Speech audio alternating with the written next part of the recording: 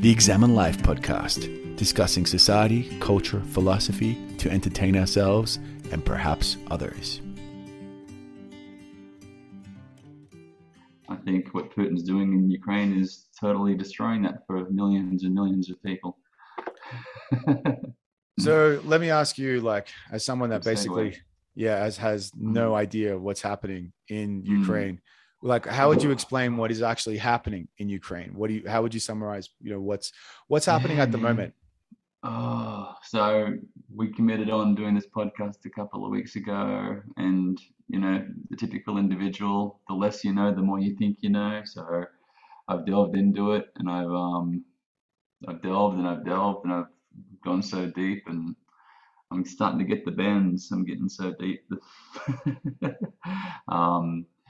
So the more I know, the more I realize I know nothing. And so I crammed for a few days on a particular topic on, the actual Ukraine history. And then I thought I better look into the rise of Putin and the history of the fall of the Soviet Union.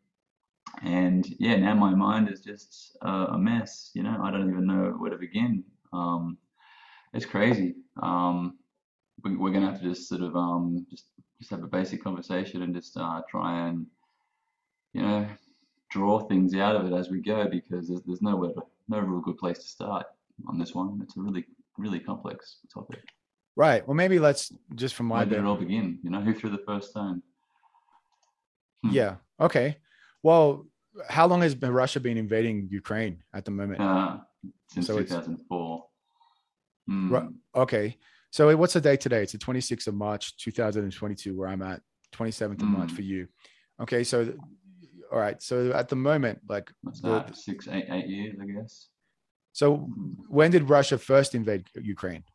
Yeah, 2014. Yeah. Okay. So yeah, there's a whole bunch of stuff I want to say, but it's all in context, so it's sort of hard to sort of just get it out there.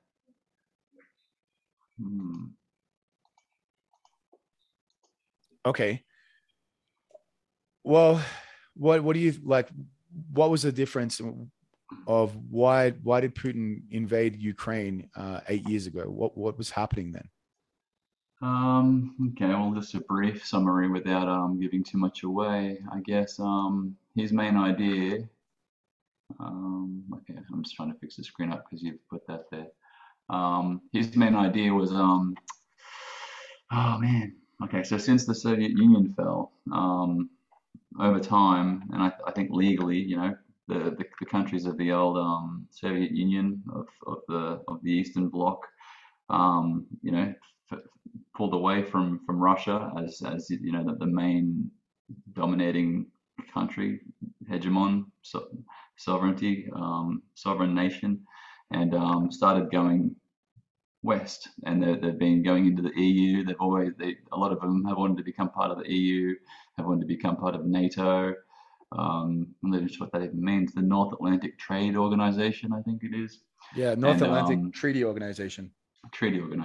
And so I've got no information here. Everything I say is I have studied it, but my memory is shocking. So everything I say is going to be pretty much conventionally factual, that I want to mix up names and stuff. So it just seems that every few years, another nation falls under EU, under NATO, and like Poland, all those northern Baltic states, or pretty much what we're concerned about, what Putin's concerned about.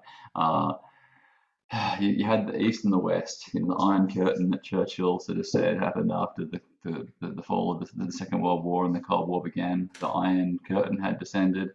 All the Eastern countries fell under Stalin and Russia, which Stalin pretty much marched into a power vacuum once the Nazis kind of retreated. So the Nazis kind of set it all up for him, and so now since the Soviet Union fell, the reverse has kind of happened again, which is the funny thing about history. And good map there. I can see that now. Yeah, so I don't even know what countries are actually part of the.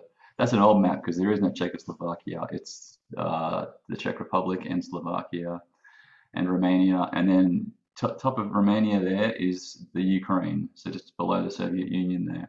Yeah, so more countries are becoming EU connected. They want NATO protection. They want trade alliances with the West.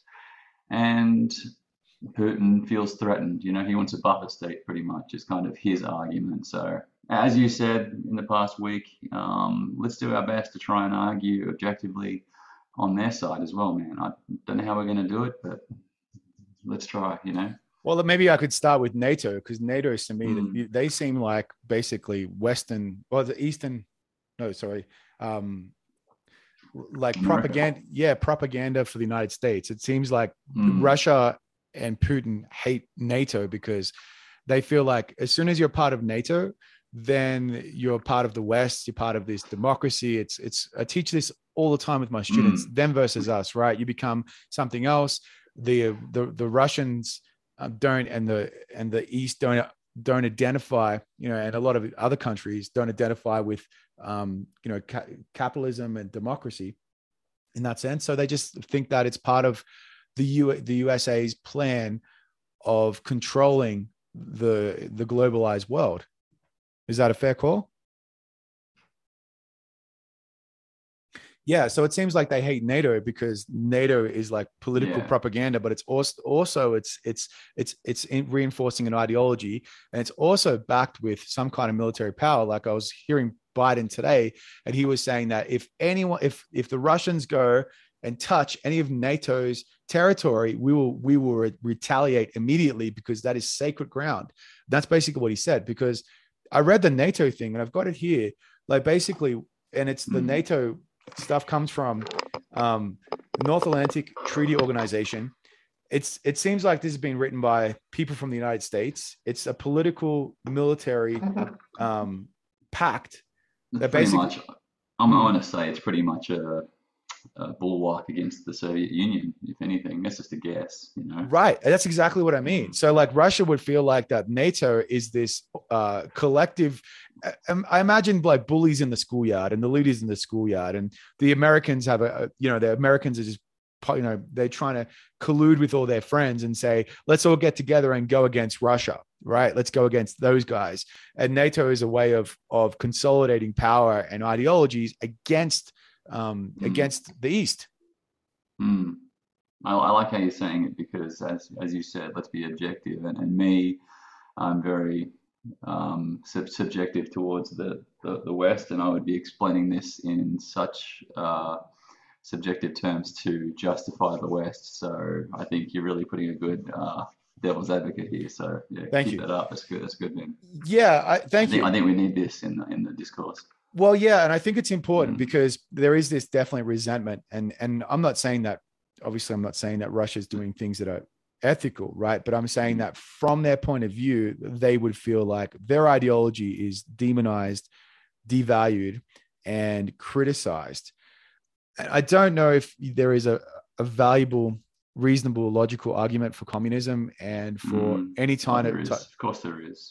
Yeah, So, but the communism that they mm, propagate, like, autocracy. yes, which Mm, exactly. So I don't know if there's a reasonable rational argument for mm. communism in with like a shared power of communism, right? Of just. So they kind of say this communism kind of fell apart with Stalin. You know, Stalin kind of overthrew any, or even Lenin. You know, he started taking it more on like a nationalist kind of fascist system. Obviously fascism is based on race, but the whole autocratic system sort of overthrew any conception of communism, and yeah, threw that utopia out the window.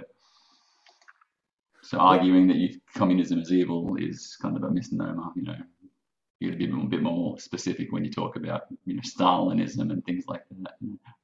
because when people say stuff like that, they say what Stalinism, or they talk about Leninism, Lex. Marxism. Yeah, it's kind of like it's an ideology that someone has created, and they've created their Mm, own set of rules and government, and yeah, it's like, let's implement this government and that's going to work. It's kind of crazy, I think. But I don't know they've if you. solidified their own power and called it communism. Yeah, because Or communism using communism. communism It's, has there ever been a system of communism with delegated or dispersed power for its autocratic leaders for leaders Mm, basically? I don't think communism has ever worked, and I don't think it will ever work, and I don't think any what do you call it, fundamentalist system ever does. The systems only work when they have a combination of several ideologies to hold them up. Right. No Yeah. matter, even if you're pro capitalist, there's socialist backgrounds there, and it would have started in mercantilism and under monarchies and stuff like that as well. So It does, but this NATO business, does that seem like, a World War III, combination where you have basically, if Ukraine was part of NATO, that I think from what I've read and heard recently is that could that have triggered World War III? So, okay, I like what you're saying, but the way I want to sort of justify it is I want to throw it back to the First World War, where kind of the main reasons why the First World War happened was because of the alliance treaties and the alliance structures that were put into place to defend everyone. So, what was it? France and Russia allied with Britain to say, if anyone invades you guys, we'll defend you. Um, Russia allied with Serbia, and then Germany allied with God knows Italy, Ottoman Empire, uh, Germany, Austria, whatever the hell it was. And then when Austria invaded Serbia or whatever it was, Sarajevo, Germany was forced to move in, and then domino effect happens, and then Russia had to move in, then France had to move in, and then whole shitstorm. So that whole concept of alliance treaties kind of creates a lot of troubles for people. But that's again another complex situation because we are pretty much staying out of it in a militarily sort of perspective. And if you want to look back at Syria, Russia's had troops on the ground in Syria, and they've totally destroyed that place. And we haven't gone in there. Obviously, they're not a NATO country, but what much better does it do if a country is allowed just to go and invade a country? Sometimes I think we need to just bite the bullet and stop these warlords and these aggressors that think they can take everything. Which wouldn't that cause literally World War III?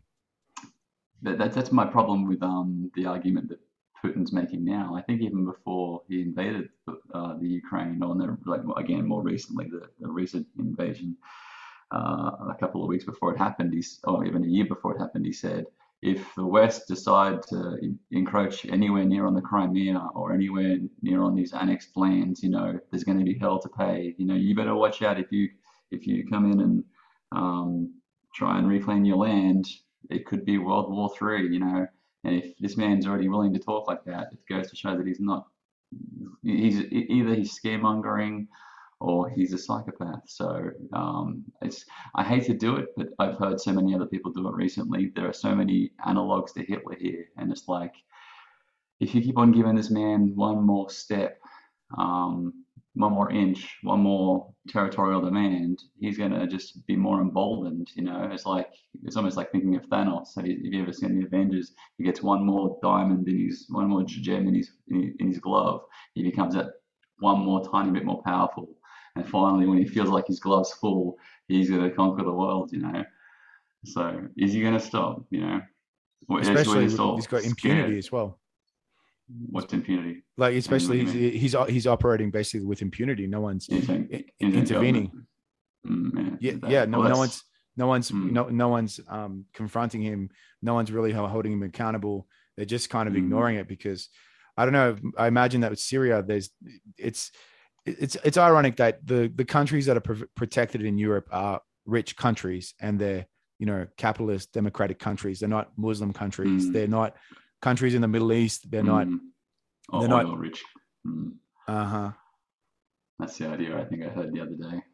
And I think from what you're saying, to add what you're saying is they kind of are just a thorn in Putin's side to sort of say Americans are now saying, hey, we've got the old Soviet bloc, we're starting to take the Soviet bloc away from you kind of thing. And we're reversing the the way it used to be. You know, things look like a mirror image of what they used to be. And you're losing more and more territory. But again, as we go in the conversation, it's a lot more complex than that. But this is a really good start to the conversation. I think we're laying a lot of foundation. Why did the USSR fall apart? What do you have a simplified answer to that question? Oh my God. Remember the conversations we had a couple of weeks ago? How, civilizations don't collapse. I think the Soviet Union did collapse. Nazi Germany collapsed. As far as I know, they sort of blame it on their invasion of Afghanistan, a lot of corruption. They probably outstretched themselves. That's probably academic consensus. And again, these are all just theories that people have come up with.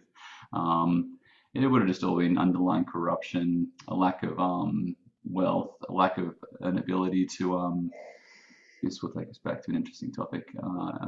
Money to look after the state, and to segue on this one, to talk about the Ukraine and under the Soviet Union, to talk about the Holodomor. I was telling you about the Holodomor, the Ukrainian plague, which happened in 1933 or whatever it was, 36, I think it might have been, where the Ukraine is the breadbasket of Europe, and pretty much Stalin, when they took the Ukraine, pretty much took all the farmers who had really high yield crops and really profitable farms, and pretty much stole all their harvest, all their grain, all their wheat, left them with nothing, took all this wheat into Moscow, into the major centers, and said, "Hey, look at the economic miracle that communism has created," and pretty much swept 6 million deaths of the Ukrainians under the rug, and just use that as a pretense to act like communism was actually working efficiently when it was actually falling apart. You got it there, forced collectivization. Yeah, so the people of the Ukraine were forced into collectivizing their farms, and I don't know what that means, but I guess they all had to sort of get together and sow just a little piece of land. And as I think you showed me, or I think I showed you, Jordan Peterson was talking about the Russians had to put up signs saying it is not okay to eat your children. You know, it's a very well known catastrophe. What would you call it? You know, famine that happened in 1936, caused by Stalin just trying to artificially promote communism. Were people actually eating their children?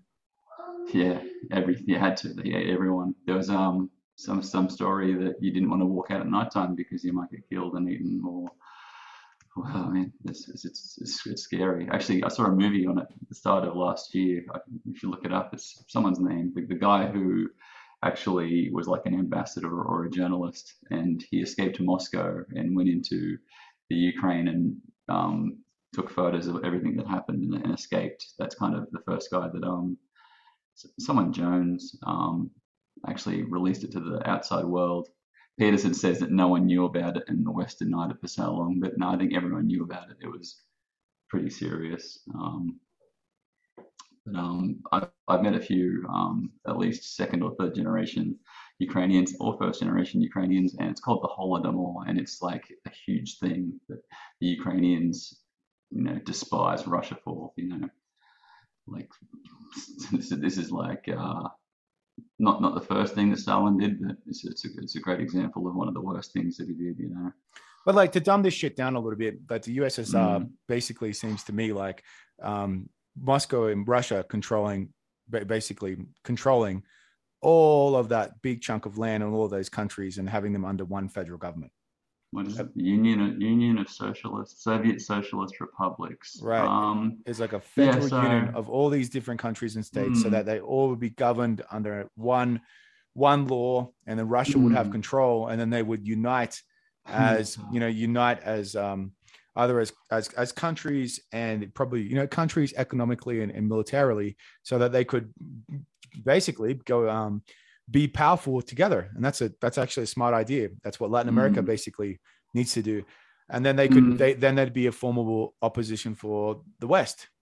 I wouldn't say together. I'd say together, but under the Russian umbrella. hegemony.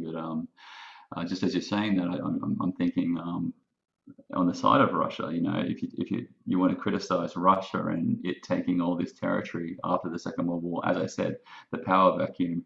I forgot the territory that they took. Pretty much half of Germany they took from the Baltic, half of Germany. I think Churchill stood his ground and maintained Greece to stay part of the West.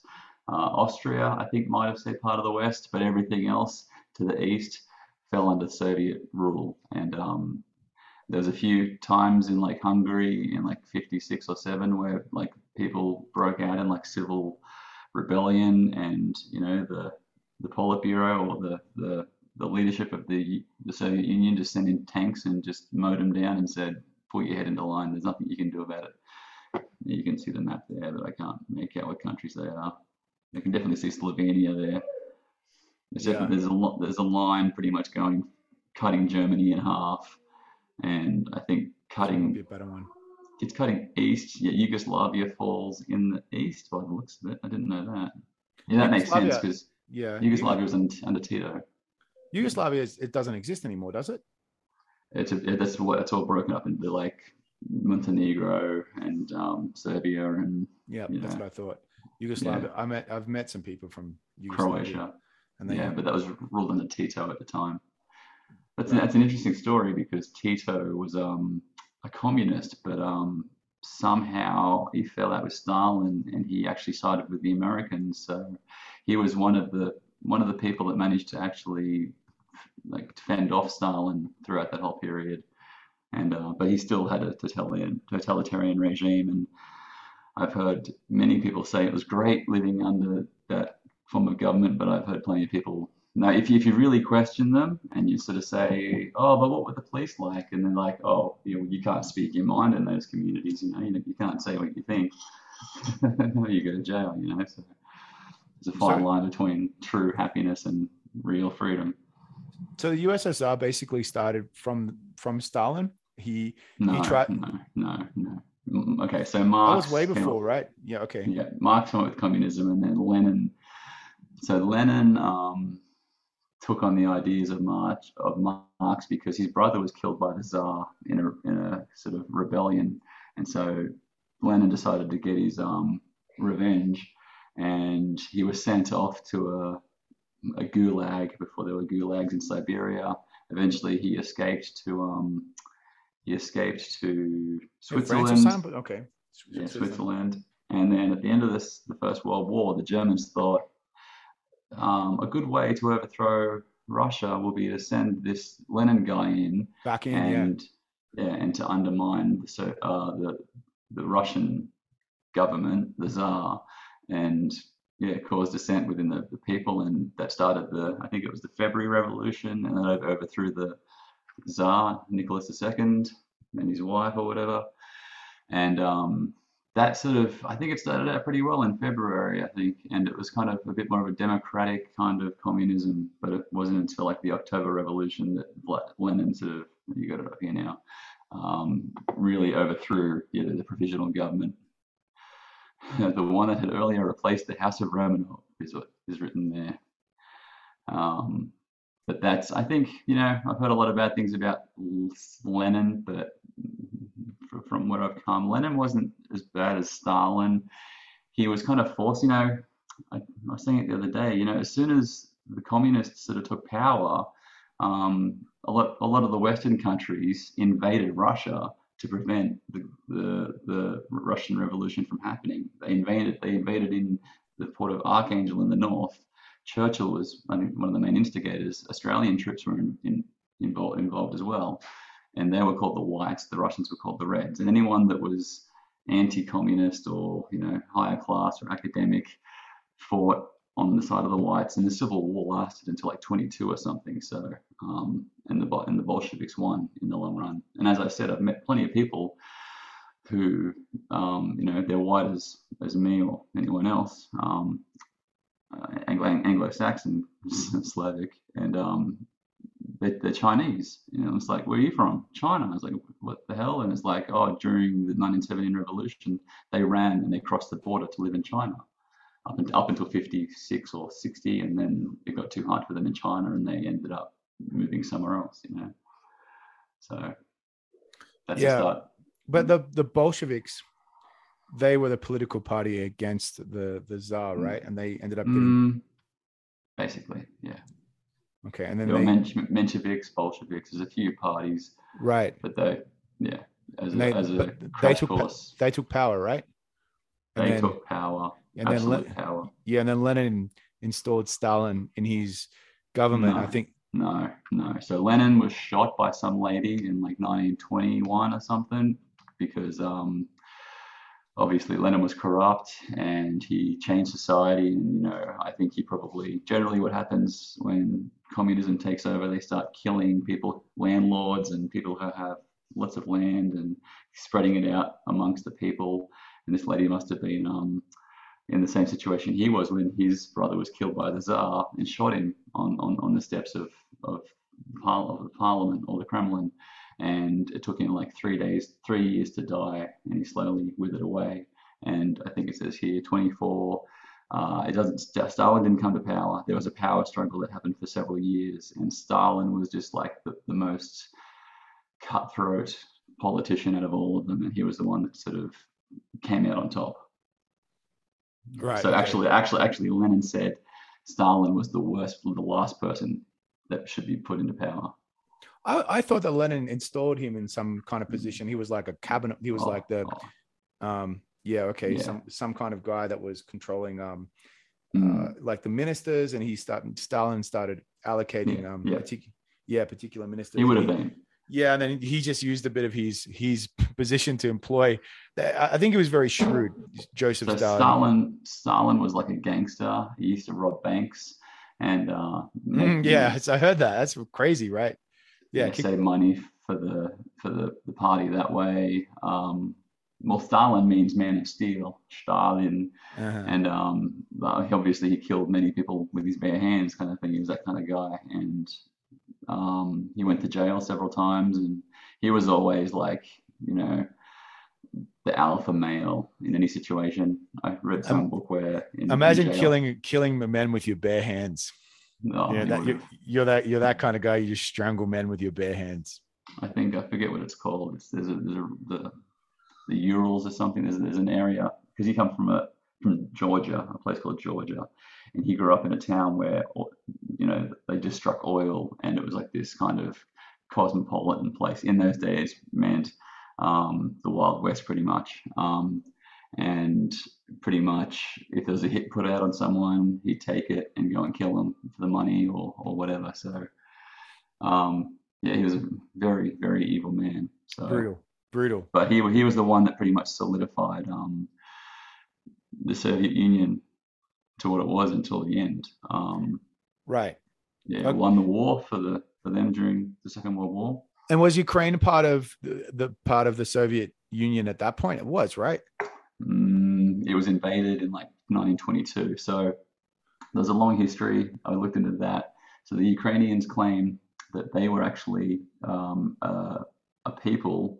What was it? The Kievan Rus. The Kievan Rus were a people. They called themselves Ruthenians, actually, to separate themselves from the Russians, since like 600 AD, which is like Kiev was founded.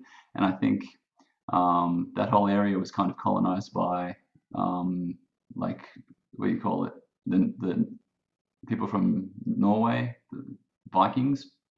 The Vikings made their way down the Danube or the Dnieper, and they were trading in Byzantium at the time, and they stopped off in I guess Kiev or some other place there, and they started their colonies there. So they say that Kiev was actually there first, and it wasn't until later that Russia become Moscow. The Muscovites kind of become their own sovereign kind of nation, I guess. Sorry, what was the question you said? Lost track. Oh, that's okay. I was asking about the if Ukraine was part of the USSR at that point. No. So I was extrapolating a long way back. So for like that whole period, it was pretty much power play like it is now. Whatever country, whatever nation had the most amount of power pretty much took what they wanted, and Kiev or Ukraine never had enough power, and they were always split by other countries. So Poland, Lithuania, I don't know, Czechoslovakia, Romania, always sort of dominated them. And I think Russia, I think Catherine the Great, she was actually a German princess who became the Tsar of Russia. She's the one that kind of solidified rule over the Ukraine. And then after the First World War, when everything fell apart, the Ukrainians kind of cemented their own sovereignty between like 1917 and 1922. And towards the end of the Civil War in Russia, Russia took the Ukraine, which I guess. What? So they annexed Ukraine at that point. They took the whole thing, yeah. Right. So Ukraine actually wanted to be independent after World War One. They established their sovereignty, and then Russia basically said, "Fuck you, we're taking you back. You're taking you back." And then, do you know how long Russia had Ukraine then after that? So it's a bit complicated. Actually, just remind me of this question again. But Catherine the Great, I forgot what it was. It was like 1750 or something. She actually annexed the Crimea. She actually invaded that whole territory in the Crimea back in those days. She wanted to, I'm not exactly sure of the story. She founded Odessa, which is a port city on the west part of the Black Sea, which is west of the Crimea. And she pretty much founded that whole area just to make a greater empire for her Roman, what do you call it? What are you talking about? Russian Empire. And she moved a whole bunch of Germans in there to help cultivate the area and create a civilization.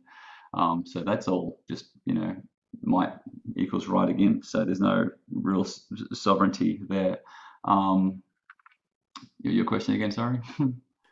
After Ukraine gained independence and its proper sovereignty, how long were they free, basically left alone until they were invaded again by Russia?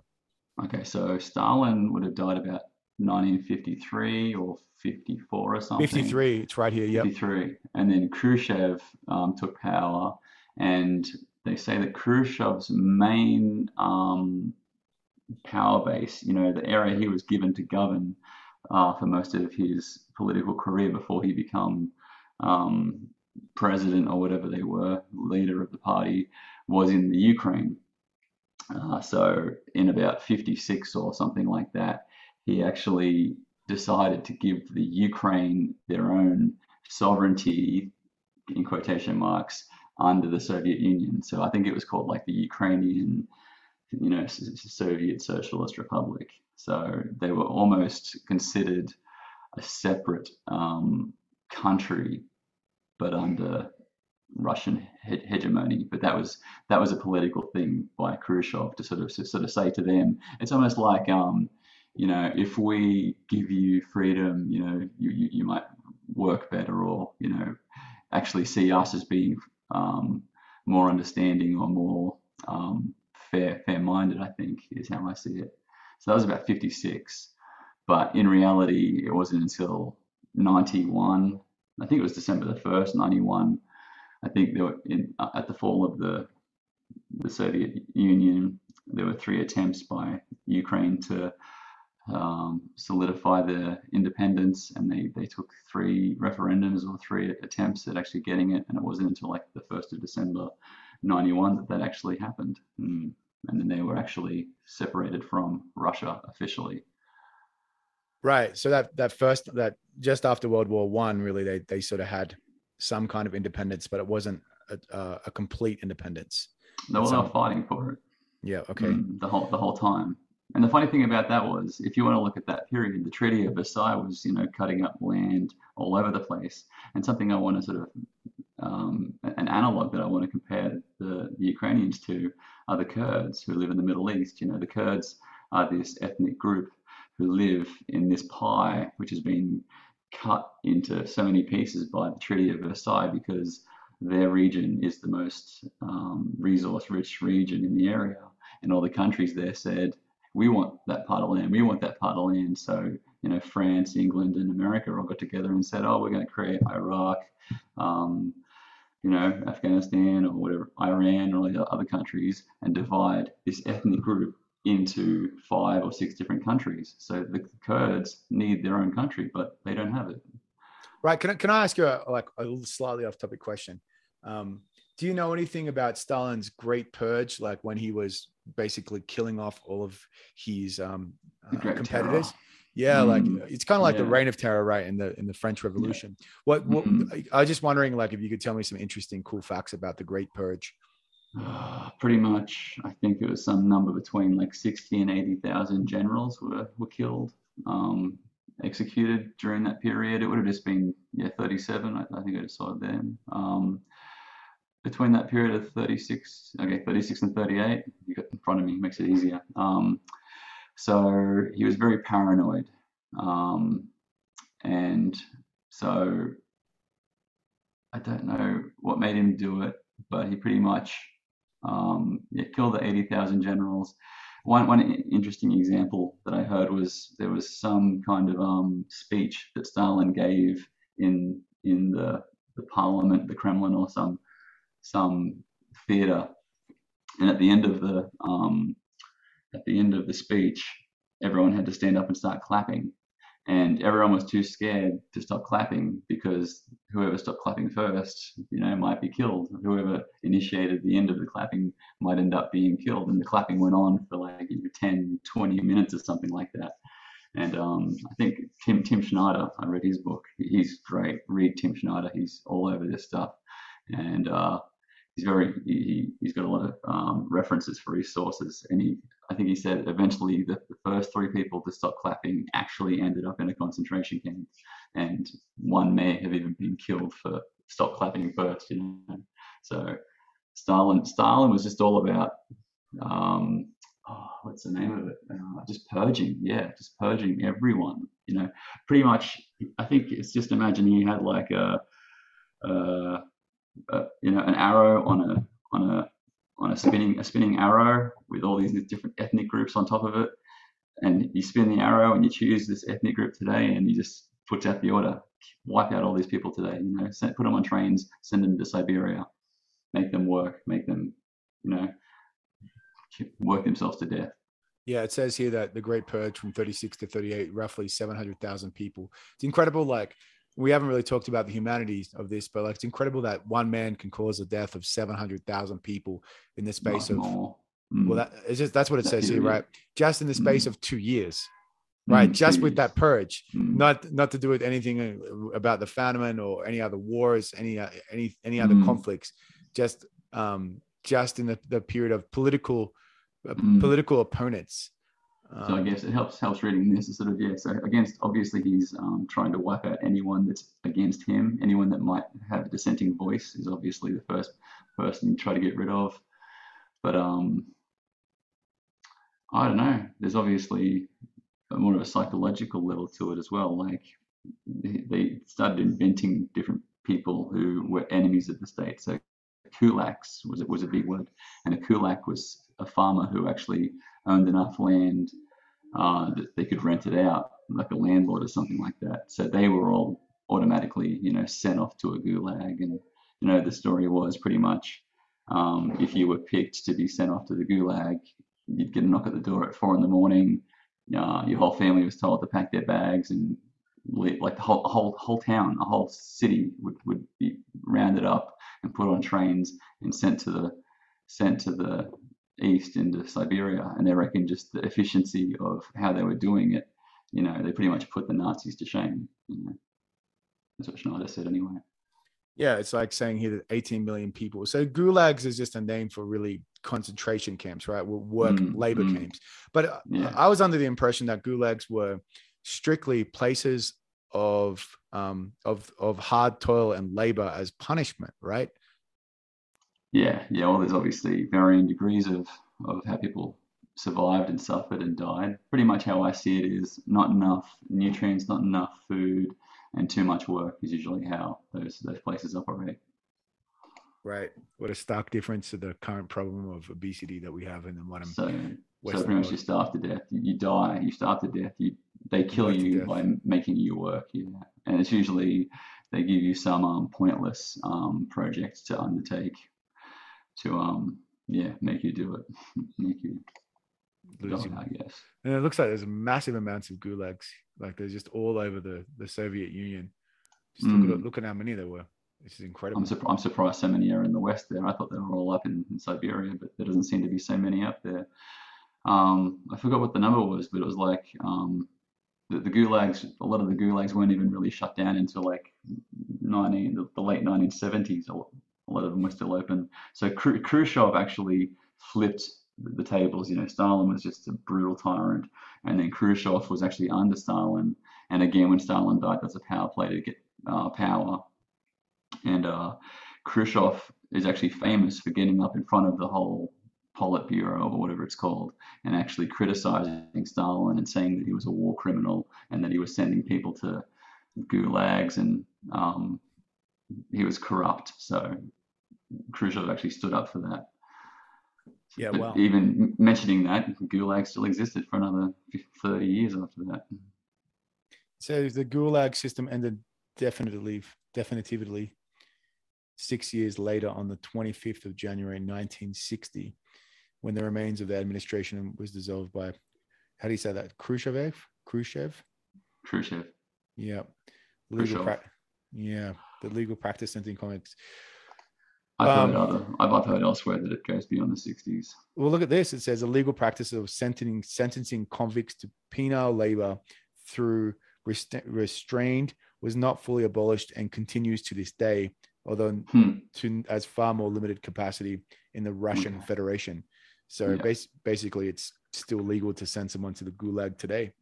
That's according to Wikipedia, which has its flaws. But but from what I heard, it does make sense. But it would have been like Khrushchev would have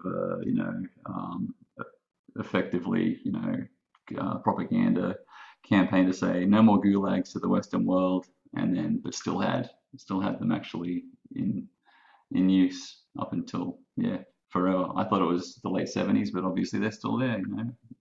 Even China has their form of gulags. Yeah, super interesting. The gulag, super interesting. I've always heard people make comments about gulags, but and I've just touched on it a little bit, but super interesting. And then, but I guess, sorry. I was going to say, how does this connect? Like, I want to take us from the. Well, that's demonizing Soviet Union. So enough of that for now, I guess. Well, yeah. So I guess the classic thing with the USSR, people say, I was sabotaged by the Americans and they wanted USSR to split up because obviously if there's countries that have their own sovereignty and they're working at individually, they're not going to be as obviously as powerful if they're working collectively.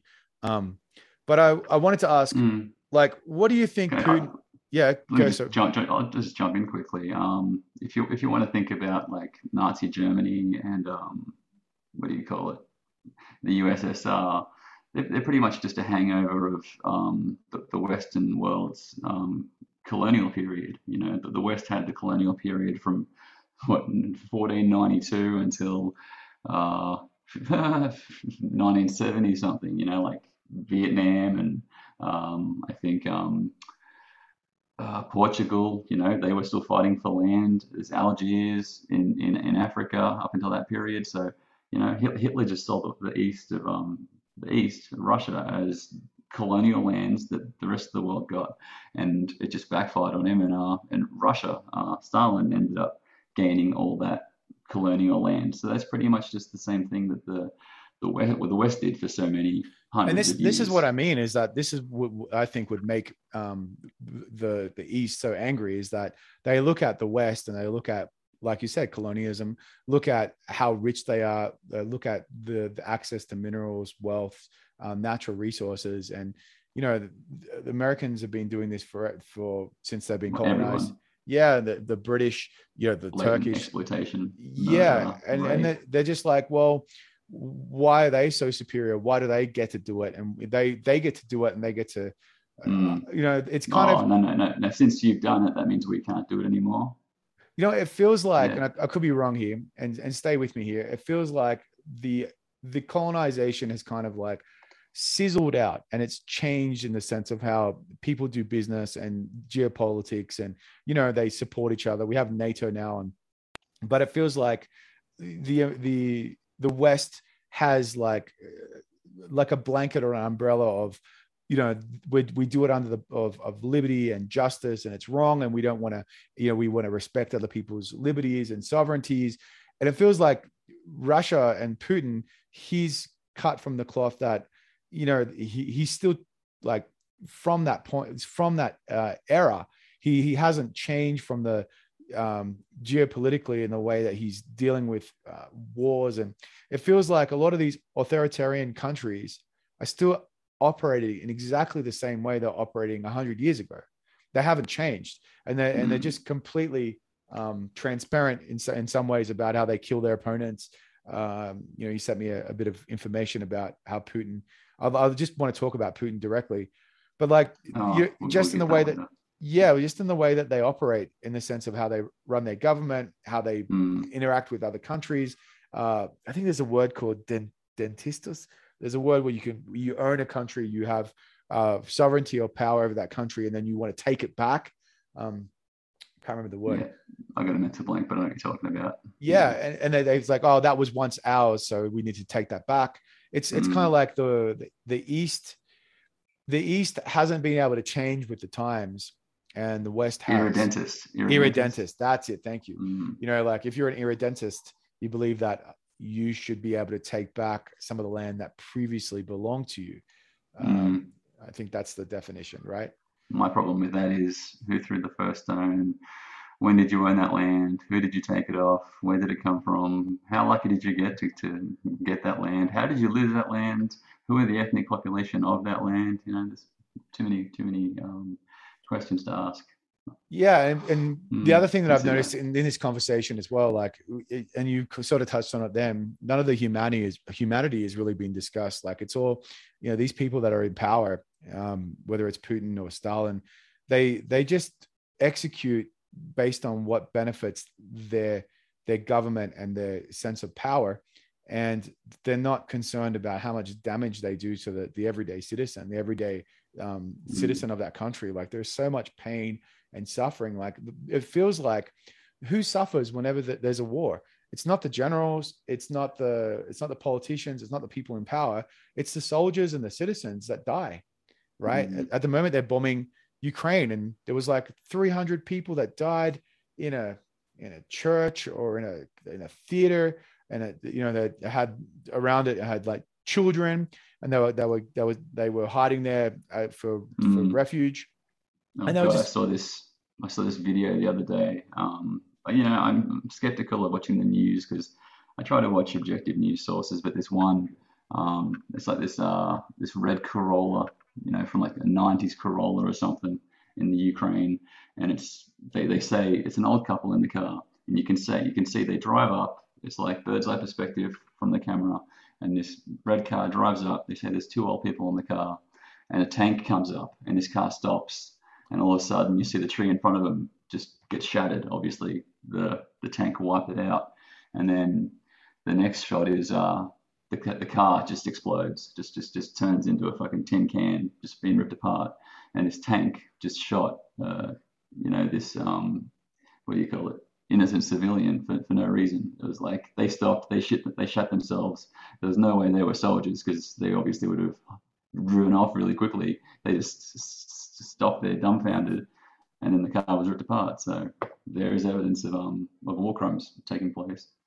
Well, absolutely. And it's kind of, well, I guess my main argument is that the general people suffer the most, right? And it's just, that's the horrific part of war, is that, Putin is trying to take Ukraine, take power and annex Ukraine. And it's like, the people that are really suffering, like the soldiers the soldiers are like, what is a soldier? Like, someone that's been paid to hold a gun. 18-year-old. Yeah, to hold a gun, to go into a battlefield and say, go work in a group of people and kill these other people, and so we can take this land and shoot these guns and fire these bullets and shoot these missiles. It's crazy, right? And then they're the ones that are getting blown to pieces, and they're just considered to be collateral damage. This euphemism of they die and they get blown to bits, and They're just Cannon fodder. casualties, like all these words that mean nothing.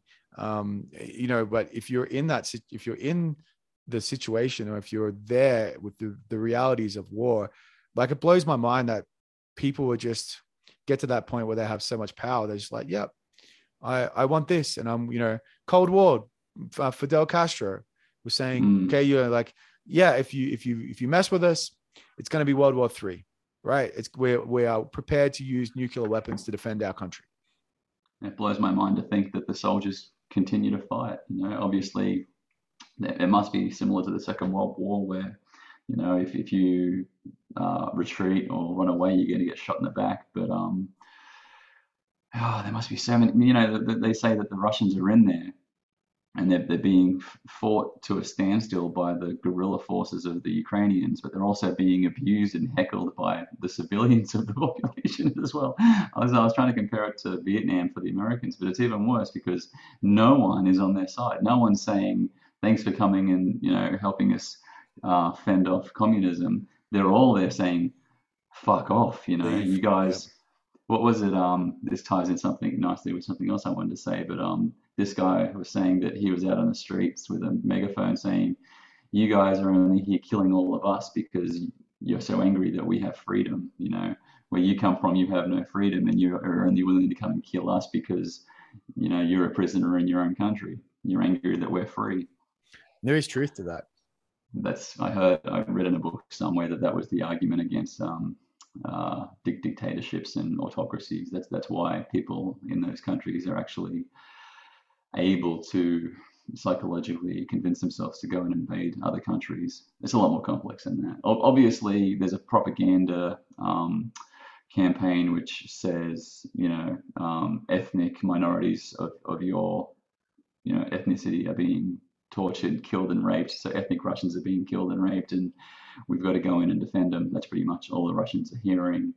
And just you can imagine what it was like under Trump. 50% of the people, if not more, were pro-Trump and believed every stupid thing that he fucking said. So it's not hard to think that the Russians are there thinking that they're really doing a good thing in the Ukraine, whether it's selfish or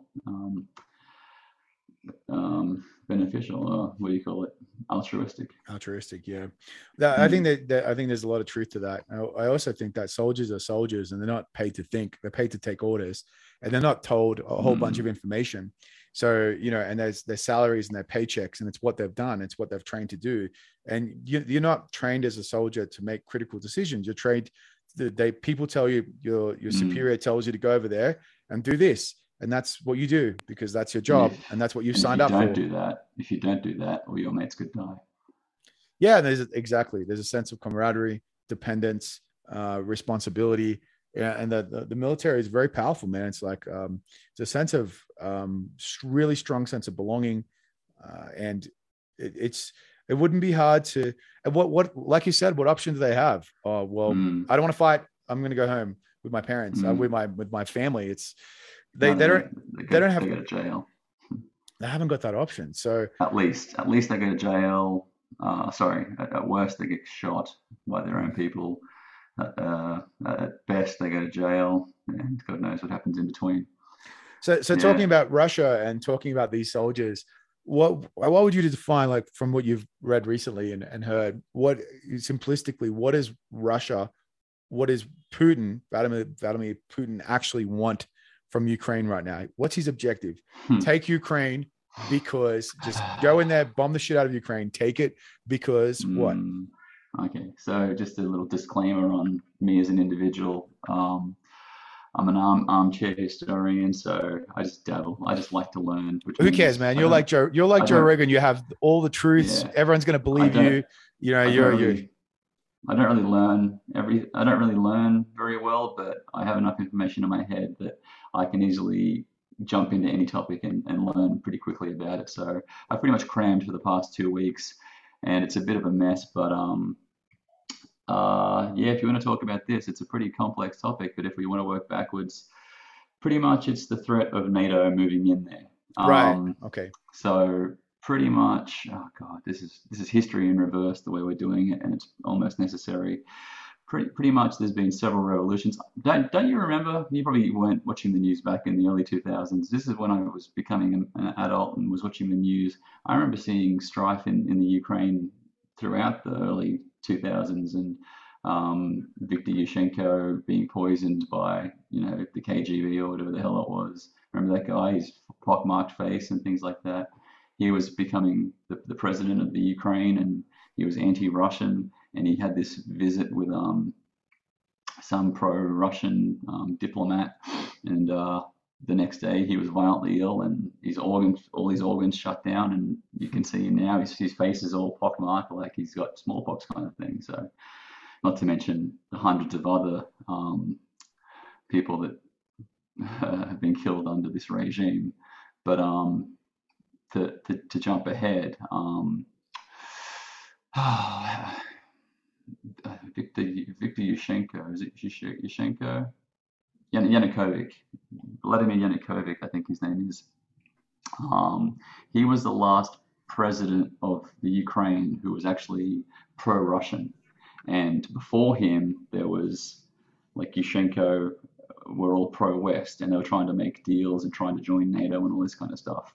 And when this Yanukovych guy, I think his name is Yanukovych, can you look that up for me?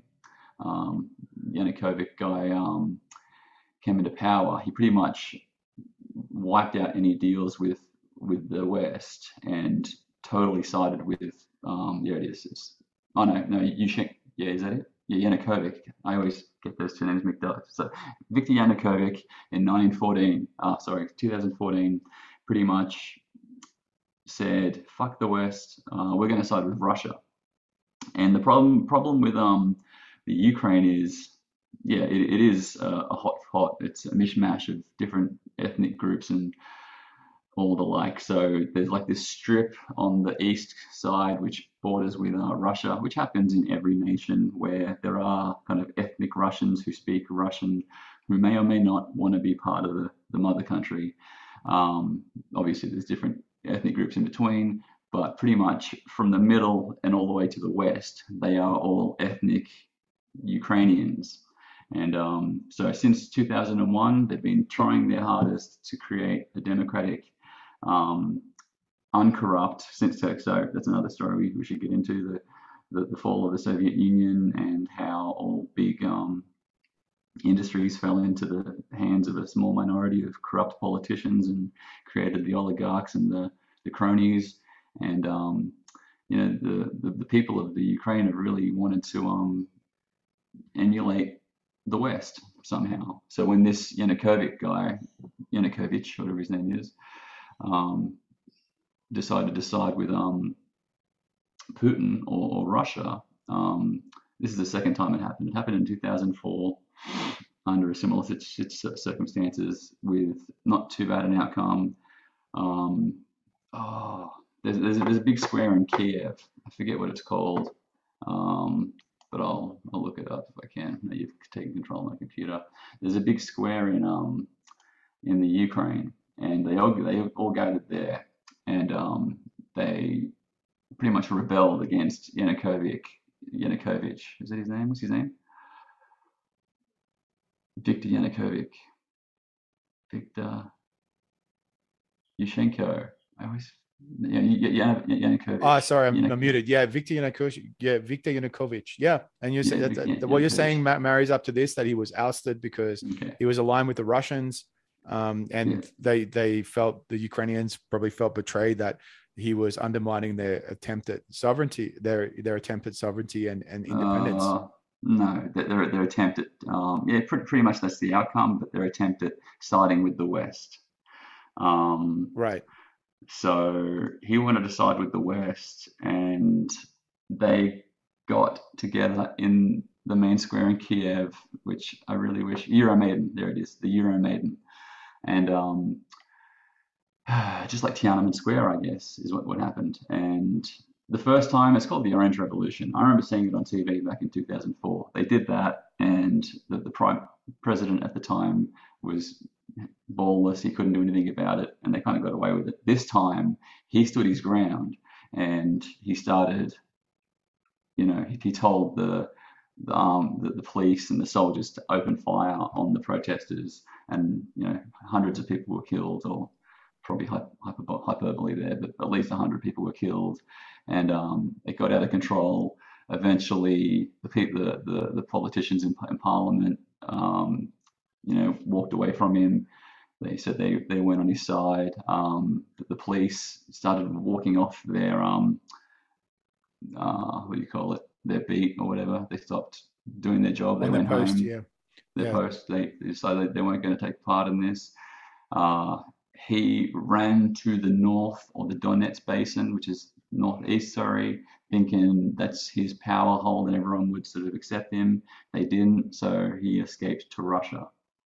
And then after that, I don't know really what happened, but pretty much after that, they elected that Zelensky guy, who seems to be doing well. But from what I heard, the interesting part about this whole 2014 Orange uprising actually took place at the same time as Putin had his Sochi Winter Olympics, which, as far as I know, was like worth $60 billion or something, which is unbelievable sum of money. And as far as I can tell, it was like the jewel in the crown of his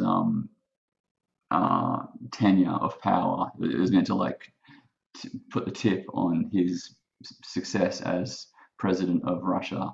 And as that was happening, this civil unrest happened in the Ukraine, which is right next to Russia.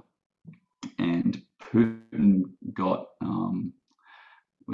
paranoid, and assumed that it was the Americans doing like a black ops operation, or inspiring or instigating the people into doing it. I heard a few people say that Putin's the kind of person that thinks that people don't go out and protest on their own. They only do it if they get paid to do it. It's the kind of thing that the KGB do, or that's the kind of thing that they do. So they believe that the Americans set it up. There was actually the ambassador for the American ambassador for the Ukraine was actually out there handing out sandwiches to everyone on the street and saying, "Oh yeah, good on you, go and protest and get rid of this Yanukovych guy." And so Putin took this as a direct attack against him, and this is kind of where it all really started. So who did Putin assassinate? Yeah. Who didn't he assassinate? You said that he assassinated someone in particular was poisoned. Okay. So this one sort of explains. This is a conspiracy theory, and this is what really annoys me, because I hear so many conspiracy theories. Annoys me about myself. I hear so many conspiracy theories about the West and September 11th and all that kind of stuff, and I'm like, that's obviously a lot of bullshit and hogwash. But then I hear these conspiracy theories about Russia, and I instantly believe them. So easy to believe that Putin's corrupt and he would do these crazy evil things to maintain power. So there was this block of units in Moscow when he first became president. So the reason why he became president was it turned out that he was able to keep his mouth shut and keep the secrets of his overlords or his bosses under wraps. He wouldn't ever roll over. He wasn't a rollover guy. He'd always just keep the secrets of the people above him. So Boris Yeltsin, they reckon, become corrupt after the Soviet Union fell, and divided up all the state industries among his friends and politicians. And then Putin had proved himself before that. So Yeltsin brought Putin as prime minister, knowing that Putin wouldn't roll over on him. And then when Putin became the president, this almost goes back to a Nazi analogy as well. It's called the Reichstag fire. Pretty much when the Nazis got into power, the parliament building burnt down, and then that gave Hitler the ability to declare martial law and say every other party in the land is outlawed, and we're going to arrest all the Russians. So what they reckon Putin did was blow up several massive unit complexes in Moscow and blamed it on, I think it was the Chechens. I have to look that one up too. I don't want to give out any false information. The Chechens. I think the Russians were already at war with these people in like 98 or 97, and it didn't go too well. CH, yeah. T would be a Y.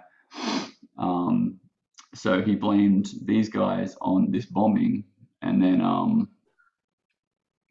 Is that them? type in Russian war. Okay. Yeah. So Putin blew up these unit blocks. 86. No, that doesn't look right, does it? Putin blew up these complex blocks, unit blocks, and blamed it on another country, and then said, "We're going to retaliate, get revenge, invade these countries, just like America did with Afghanistan and Iraq, and what do you call it? Syria. No. 9/11, September 11th. So, yeah, here we go. The First Chechen War broke out in 94, and after 2 years of fighting, the Russian troops withdrew.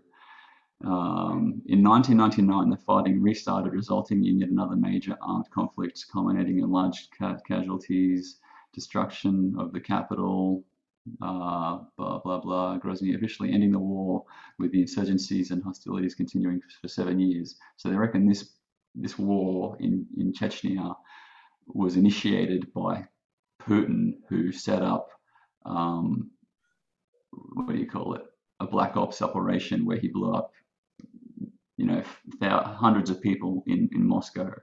And to answer the reason why I've been rambling about this is there was a guy called Vitka Litvinenko, and you've seen him all over the news. He's the guy that moved to Russia and was England and was poisoned by polonium-210. His hair fell out, and he died a few days later. He supposedly had information that would actually prove that Putin was involved in those explosions back in '99 or whatever it was. And so the story is Putin had him killed, knocked off. And the interesting thing about that, the two people, like I've seen the video footage of the two people that killed him, laced his tea with it.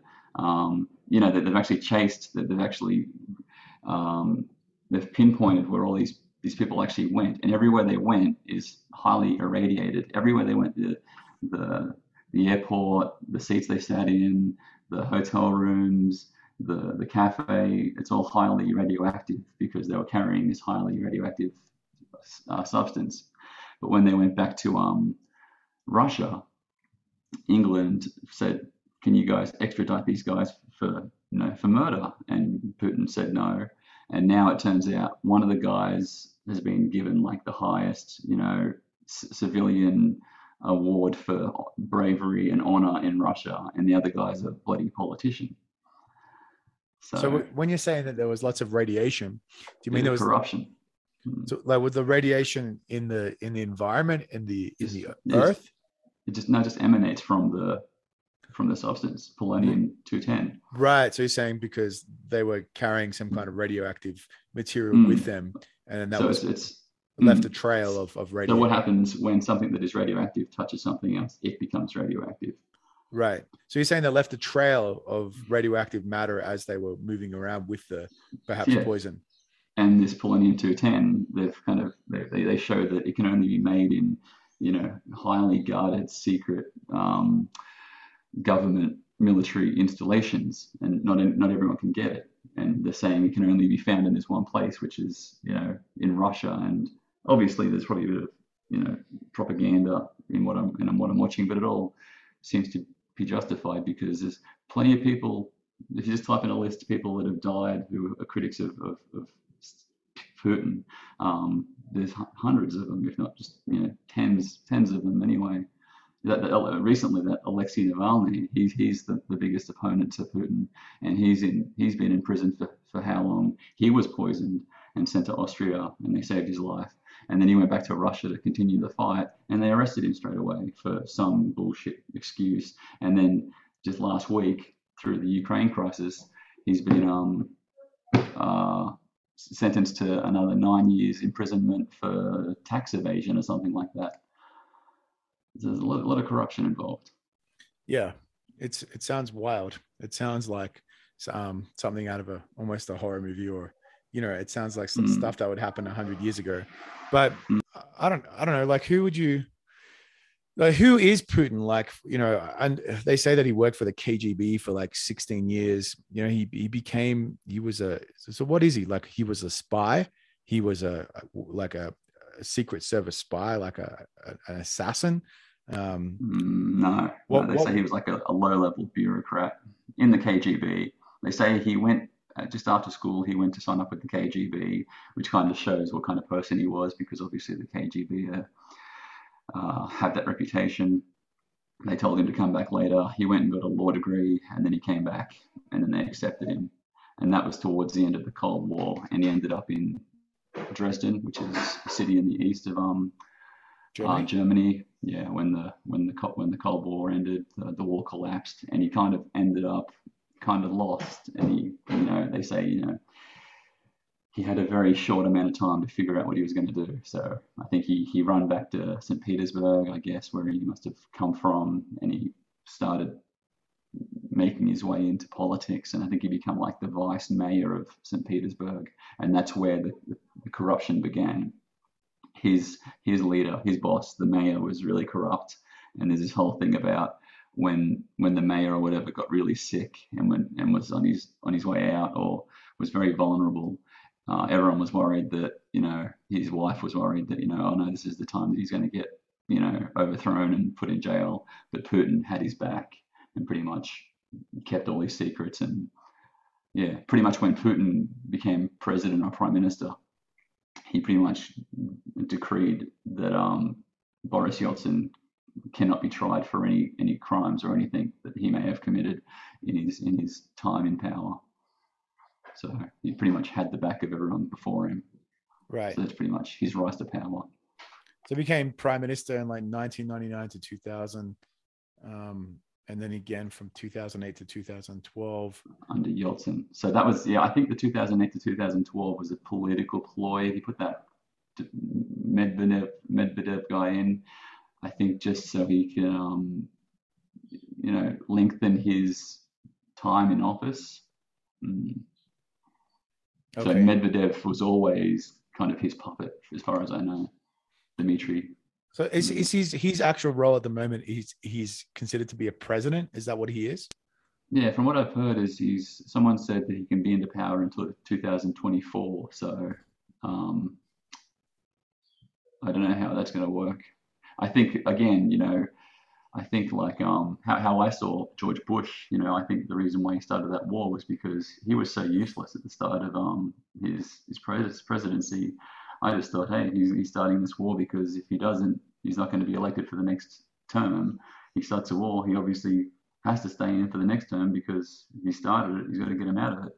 So I kind of see him at the moment just causing havoc, because they're going to have to keep him into power just so he can resolve whatever issue has been created, which obviously isn't his fault in his eyes or everyone else's eyes. Yeah, okay. Super there is a precedent. Franklin Delano Roosevelt had 3 terms as president in America during the Second World War because the war was going. So even a democratic country would do that. Yeah, because obviously they only have 2 terms.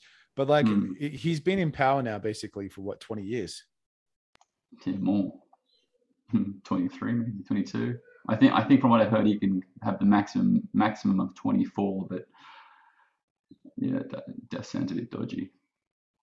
Right. But is he really like a president, and then there's like a Senate and there's people, or is he just he's just how would you explain Putin's position of power? So I don't know. We had that podcast with John, and I said pretty much I haven't watched the news for so long, and as soon as this happened, I've been watching the news almost every day, and I had a reason. I was gonna digress there for a second, but they say the day of the invasion, if you watch him now, pretty much any cabinet meeting he has, he's sitting at the end of this 10-meter long table, 20-meter long table, or whatever. He's at one end of it, and they're all at the other end of it. And he lets everyone have their voice. But if they say something that he doesn't agree with, he tears them apart. He just totally puts them in their place and says, you're trying to undermine the Russian state, and he got onto the TV the other day. It's well documented, and he said, um, oh, I don't know the exact words, but something about anyone that is anti-Russian scum and um, crap will pretty much be eaten up by the Russian people and the Russian state and be spat out, chewed up and spat out by the Russian people. He's pretty much a threat against anyone that's against his leadership. So pretty much it's all about ballot stuffing. Yeah. Okay. It's interesting here. It's talking about Putin was sent to Moscow for further training when he was working for the KGB. He was using a cover identity as a translator, but he was really like an intelligence officer, basically a spy where he monitored foreigners. He was trained as a spy, so they reckon that's kind of like his MO. His method of operating is just in deception. So he's like a pure Machiavellian. Yeah, that's so crazy. And so I forgot. Hang on, go on. Yeah, I was just going to say he's gone from a spy to being, the president of Russia and one of the most powerful men on the planet. He's pretty much gone from, I wouldn't say that. He's pretty much gone from, he has a lot of power now because of what he's threatening. Hang on.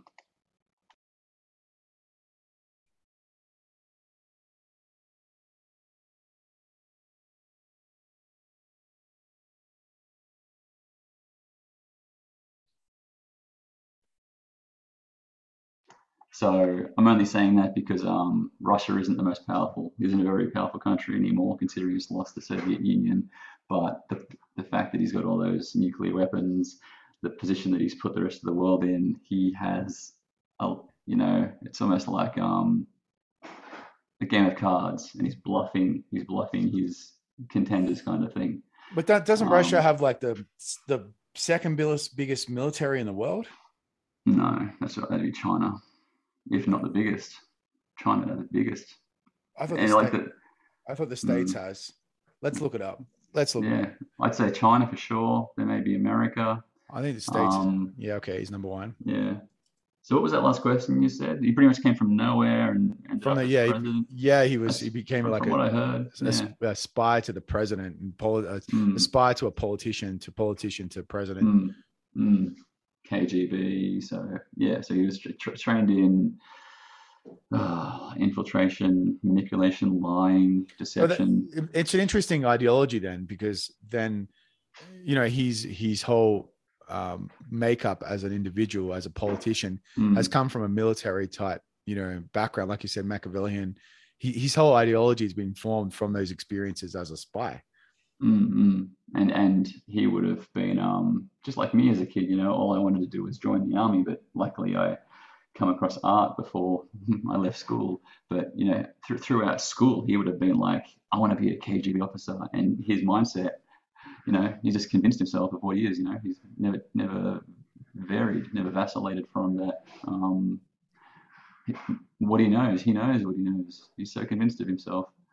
China, India, United States, you got those numbers there. Oh, but that's like who has the biggest amount of personnel, right? That's what they're talking about. That's the same thing, isn't it? Pretty much. No, like that's go with them. That's how many how many actual people are in the enrolled in the military. If you're talking about nuclear weapons, of course, that's a hangover from the Cold War. No, I'm talking about who has like the most military might, like has the most like weapons and like okay. Weapons America, technology. America and then China. $601 billion. Yeah. The United States has a budget of $601 billion, and they've got 1.4 million people that are active on the front line, 8,848 tanks, 13,892 total aircraft, 72 submarines. That's insane. And that's not NATO, that's just America. So if they want to, ally with NATO, they've got all of them as well. So hang on, is that 2, really? Yeah, that's what they say. I don't know how accurate this is. Business. I did remember seeing when the numbers on whatever CNN, they were saying But those numbers. So but this is 15,000 budget. This is tanks. budget. So it could be The like, budget is the budget yeah, how much it's military spending. It's not necessarily is military might, right? what was the American budget? That's 84 Six billion for six Russia. hundred and one billion. It's a And fraction. It's a yeah, tenth. yes, And the yes, personnel is a fraction as well. So yeah. they've got almost as much hardware, but less money and less people. But China has. Now look at this. They've got a budget of 216 billion, but they've got like twice as many active frontline personnel, which is Hardware or whatever. 2.3 million people. They've got more tanks, less aircraft. Yeah, okay. Submarines. Japan's up here, 41 billion. It's crazy. India, I bet you look at that active frontline personnel. I don't know how real these stats are. France. So these are rich countries. Well, these are countries that are putting in some ballpark. Yeah, some serious. You notice a lot of those countries. You got Japan and North Korea, and they're concerned with aggressive neighbor states. So Japan's worried about China. South Korea is worried about North Korea. I guess the Ukraine's been defending, building themselves up since 2014 against Russia. So I guess we should go back to that topic. All I'm saying is that with Russia, they spend a lot of money on their military, and they do have a pretty sizable military force, I imagine. So they're not exactly a toothless tiger. So there is a real threat there, because I feel like it's getting to the point now with this Ukraine-Russia bullshit that the rest of the world's probably saying, this is getting ridiculous. Maybe we should step in and do something. But ultimately, I think they're just too scared, because I think people are really, actually really worried that Russia or Putin is crazy enough to go, all right, well, it will seriously ignite World War III with the threat of nuclear conflict. Yeah, that's been the paradigm since World War II. We've always since 48, when Russia got the bomb. Right, and then that's exactly right. That's the whole basis of the Cold War, right? Is that you have countries that are in political tension, and really the draw card, the main ace card is okay, if you do this, we'll do this. And if you do this, we'll escalate with that. And then once you're talking about atomic weapons, you can't really go back from that. Like the damage of these, like they've got the atomic bomb. They've also got hydrogen bombs, right? Don't they have hydrogen bombs, which are like, they can basically, same thing, but just massive. Yeah, they can blow up basically the whole world. Where thermonuclear weapons. I think the Russians dropped the Tsar bomber in Alaska or something, it was like 50 gigaton or something ridiculous. It was like unbelievable how big it was. So maybe that Cold War connections worth exploring. I feel like a lot of the stuff that you mentioned about World War One and World War Two especially connects to the Cold War. It's this tension, and it just seems like to me is that the East is just pissed off with how that turned out, how that panned out, how power boundaries were allocated, and there's this ongoing resentment between the East and the West, in the sense of there's political ideology, but there's also access to the resources, wealth, minerals, trading ports. Like Ukraine, you said that Ukraine has quite a bit of fertile land. It was used in the production of agriculture. It's a pretty centralized type of port, isn't it? Especially Crimea around there is you're able to use the country as access into the Mediterranean? Yeah, into the Black Sea. Thank you. I was thinking last night. If you look at the map of Eastern Europe, it's like a mirror image of Western Europe, where the Mediterranean can be the analog of the Black Sea. The Black Sea is pretty much an ocean in the middle of all these countries. So you've got Ukraine, Russia, God knows all those other weird states, Georgia, Turkmenistan or whatever on the east. I don't know those ones. Bulgaria, Romania, Turkey, all those countries surrounding it. So it's meant to be a really beautiful area. But actually, another point about the Crimea is I think it was 1854 or 55. There was a massive war between the British and the French against the Russians, and I think the British and the French kicked the Russians' ass or something. That doesn't make sense. I think because the Russians are really proud of that Crimean War. Yeah, I'm interested to see. I dare say that the French, the English won that, but the Russians seem so proud of it. Well, it's not what happened. It's how people think it happened. You know, that's the whole basis of George Orwell's Animal Farm, right? It's not what happened. It's how it's perpetuated or demonstrated that it's happened. Yeah. So the British won.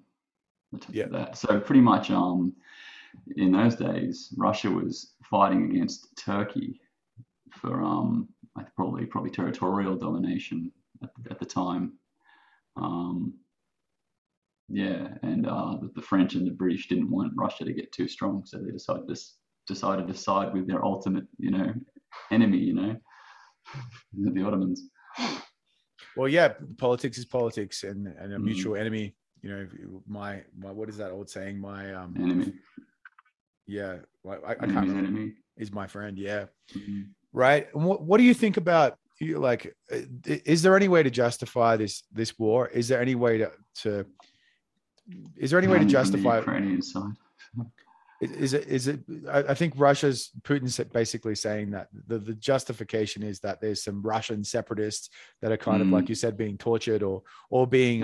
That's always that they always do that. I think it's recently they've been using the word false flag. So pretty much they just make up this story. Hitler did it in the Second World War. There are Germans in Poland that are being, raped, killed, massacred. We've got to go in and defend them. So everyone's always done that. That's always a pretext for war. But isn't this just crazy shit like that? Everyone knows that. But isn't this just crazy shit that Putin just has the balls or audacity to just go, okay, we want to annex Ukraine and we're gonna bomb the crap out of it. I think 100,000 people have died. Do you know the stats on how many people have died in Ukraine? Nah, I think I've heard about 10,000. 10,000 is soldiers, 10,000 Russian soldiers, and if you want to, just a guesstimate, I'd probably have to say 30,000 civilians. I'd have to guess, or Ukrainians. I swear I heard 100,000. It'd be huge, but it couldn't be that big. It would be huge. But as you go on with that, we digressed. We went on from 2014, and when the Russians first invaded the Crimea. Should I go on with that? Yeah, sure, go. So from what I heard or read, Putin, was putting on the Sochi Olympics, which was a big thing for him, and that's when the Orange Revolution happened, and that Viktor Yanukovych, sorry, I'm bad with these names. Yanukovych was overthrown, left the country, and Putin thought it was the Americans, doing black ops operations, paying these protesters to make him look bad.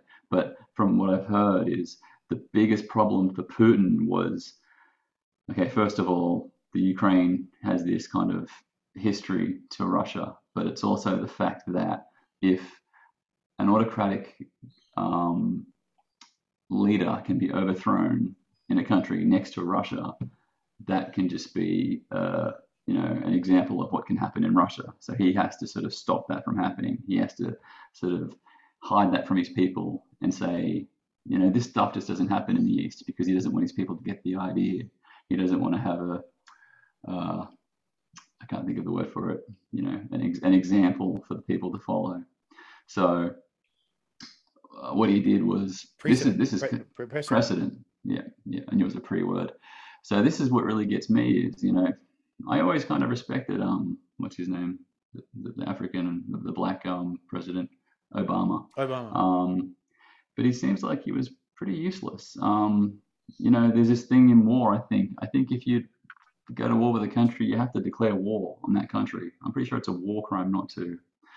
You can't just march in a country. But also what he did was he sent in these unmarked troops with masks on, almost I think wearing like English goggles and things. I saw the photos of it, and the Ukrainians called them little green men, and they marched into these territories down the east coast, the eastern border of the Ukraine into the Crimea, and annexed it, and the sort of annexed it, sort of saying like they were fighting with the separatists. So the separatists are people who are trying to break away from the Ukraine. And I was just thinking the other day, at the moment our hands are tied because there's a full-on war in there and we're scared about a nuclear war.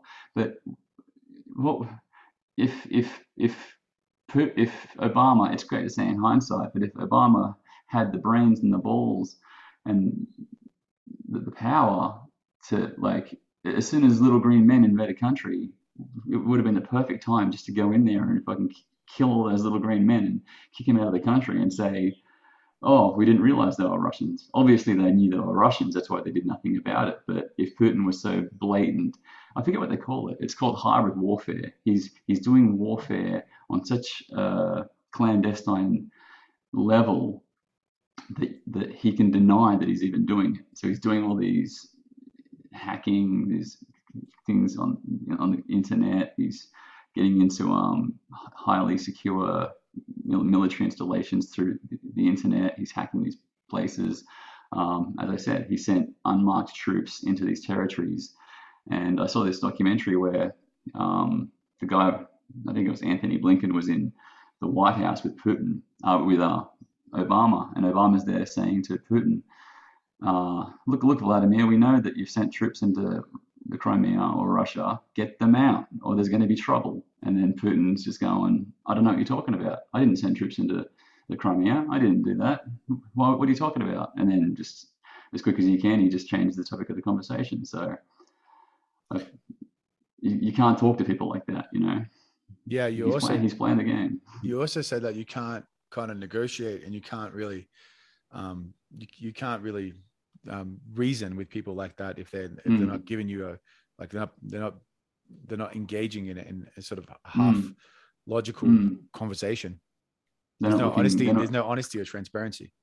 They're not looking for equality or I can't think of the word again. Either way, they're not looking for a good outcome for both sides. Yeah. I'm talking synergy is what I'm looking at. Okay. Two positives make a better positive. But I saw a general sort of say, Putin's not interested in abiding by the international conventions of law or war or whatever it is.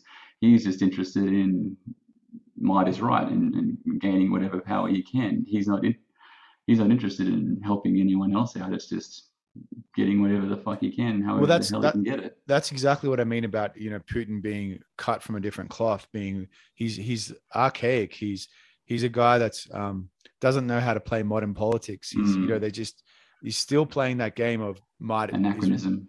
Yeah. It definitely feels like the rest of the world, like the West, has created this banner of justice and freedom and these ideals, altruism. Right? Yeah, that's this ideology that's based in all these positive things, and it's so easy to demonize the East because they're just like, well, we think that because of the way that they behave and of that ideology which you just mentioned. And we can say, because we don't do that anymore, how dare they do it?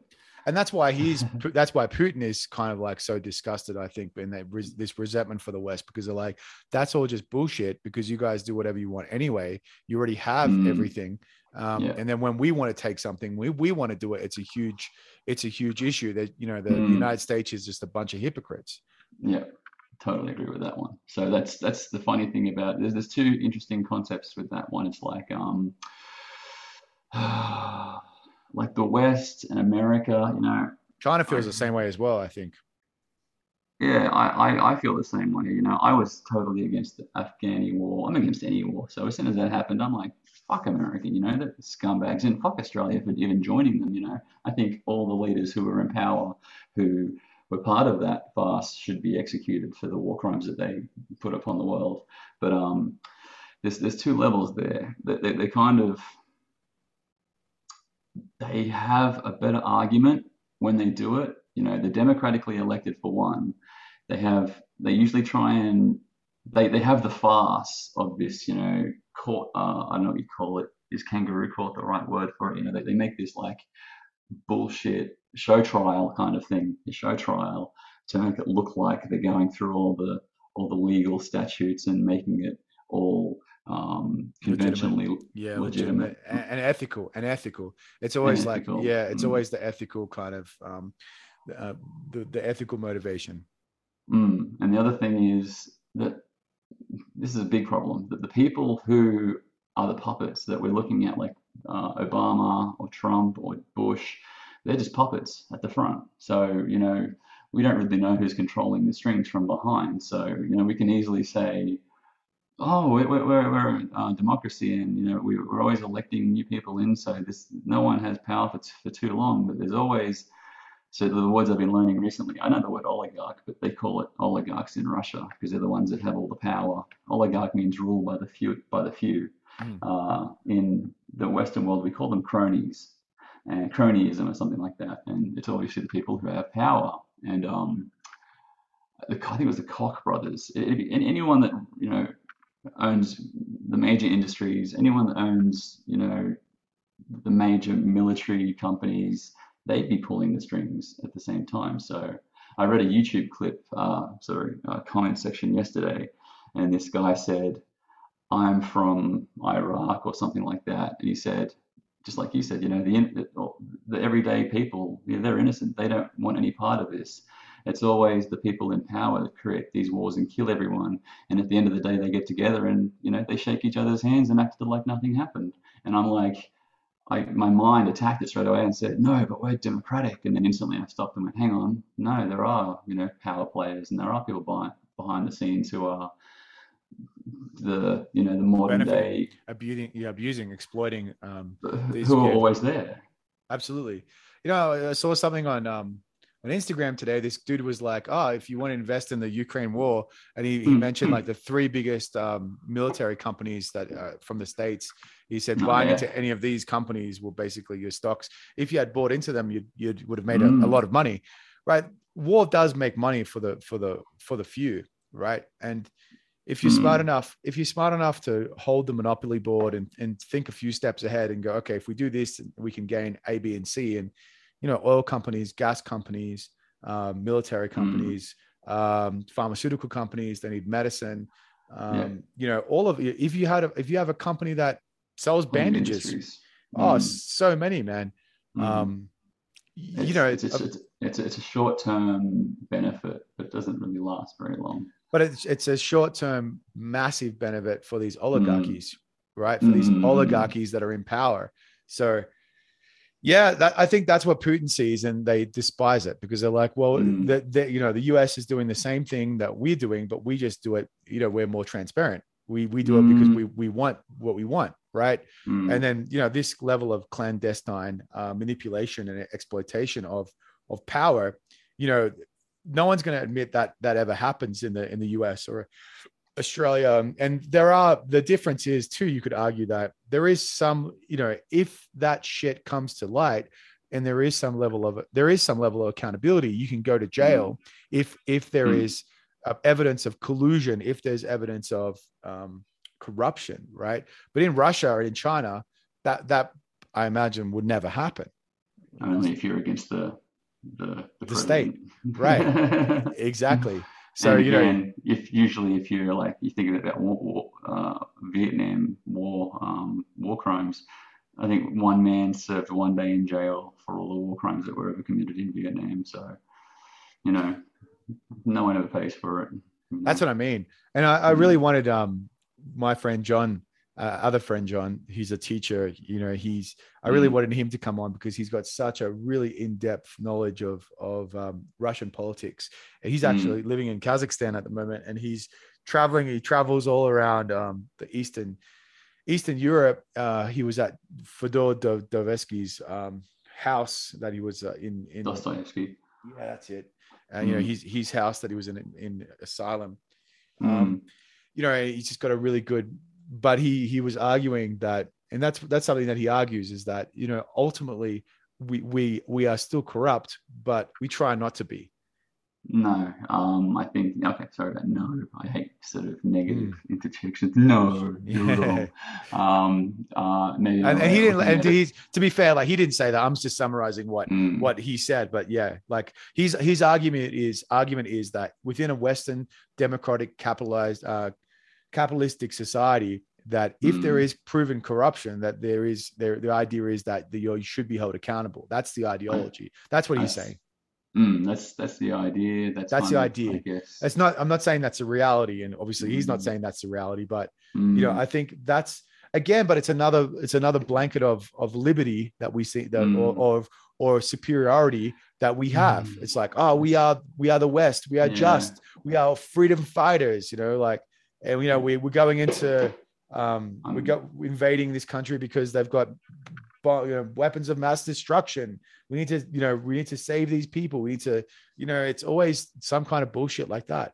I'm glad you've actually teased this out of me because I've been watching so much, reading so much about this stuff over the past few weeks. I've just been like so anti-Russian, so I'm never pro-West or pro-American, but this just makes me think of so many analogs of especially like ancient Sparta and Athens. So just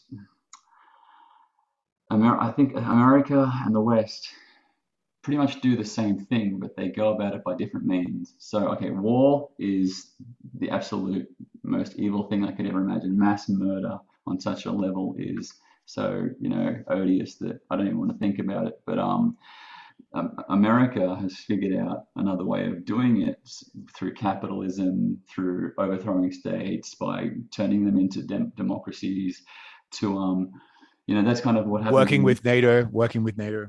Yeah, so that's becoming a democracy. You have to be a democracy. You have to have a certain amount of what do you call it, military kind of thing. So this is kind of what Athens did after the Persians invaded and the Greeks won the war. It's called the Peloponnesian War, and Athens started this empire, but it wasn't really an empire. It was just like what America does. What they were doing was they created this the Delian League or something. They created this kind of league, or I don't know, like this group of city states that all had to be democratic.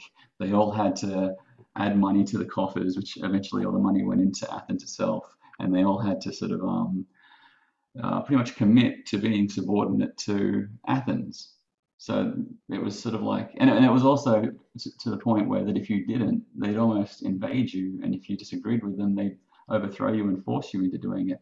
And that kind of what America does is they do the same thing, but they do it by proxy. They will overthrow a country, and they will overthrow a president or a dictator that they don't like, and they'll try and is it Chile, Pinochet or something like that, or Yeah. even Saddam or Gaddafi. They go in there. I don't know about Gaddafi, but they overthrow these people who keep these countries under control some way or another, whether it's good or not, and they try to create their own sort of system in there, which is pretty much making someone else do the dirty work for them. Isn't that Afghanistan as well?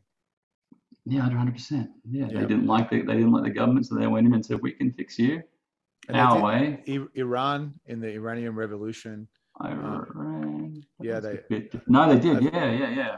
I Reza think that was. Shah. Yeah, I think that was the British as well. I think the yeah. British had a big hand in that, but it's the same. Yeah, this is what I'm saying. It's these underhand politics and It's more corruption. clever. Yeah, Mm, and the Russia's kind of left behind. China's left behind in this game, but they're a lot more transparent. But a lot of that, mm, how much of this stuff is still happening today? mm. Oh, it is. From what I saw, this is a bit of a digression. They reckon, what's his name? Muammar Gaddafi, the guy who was the leader of Libya.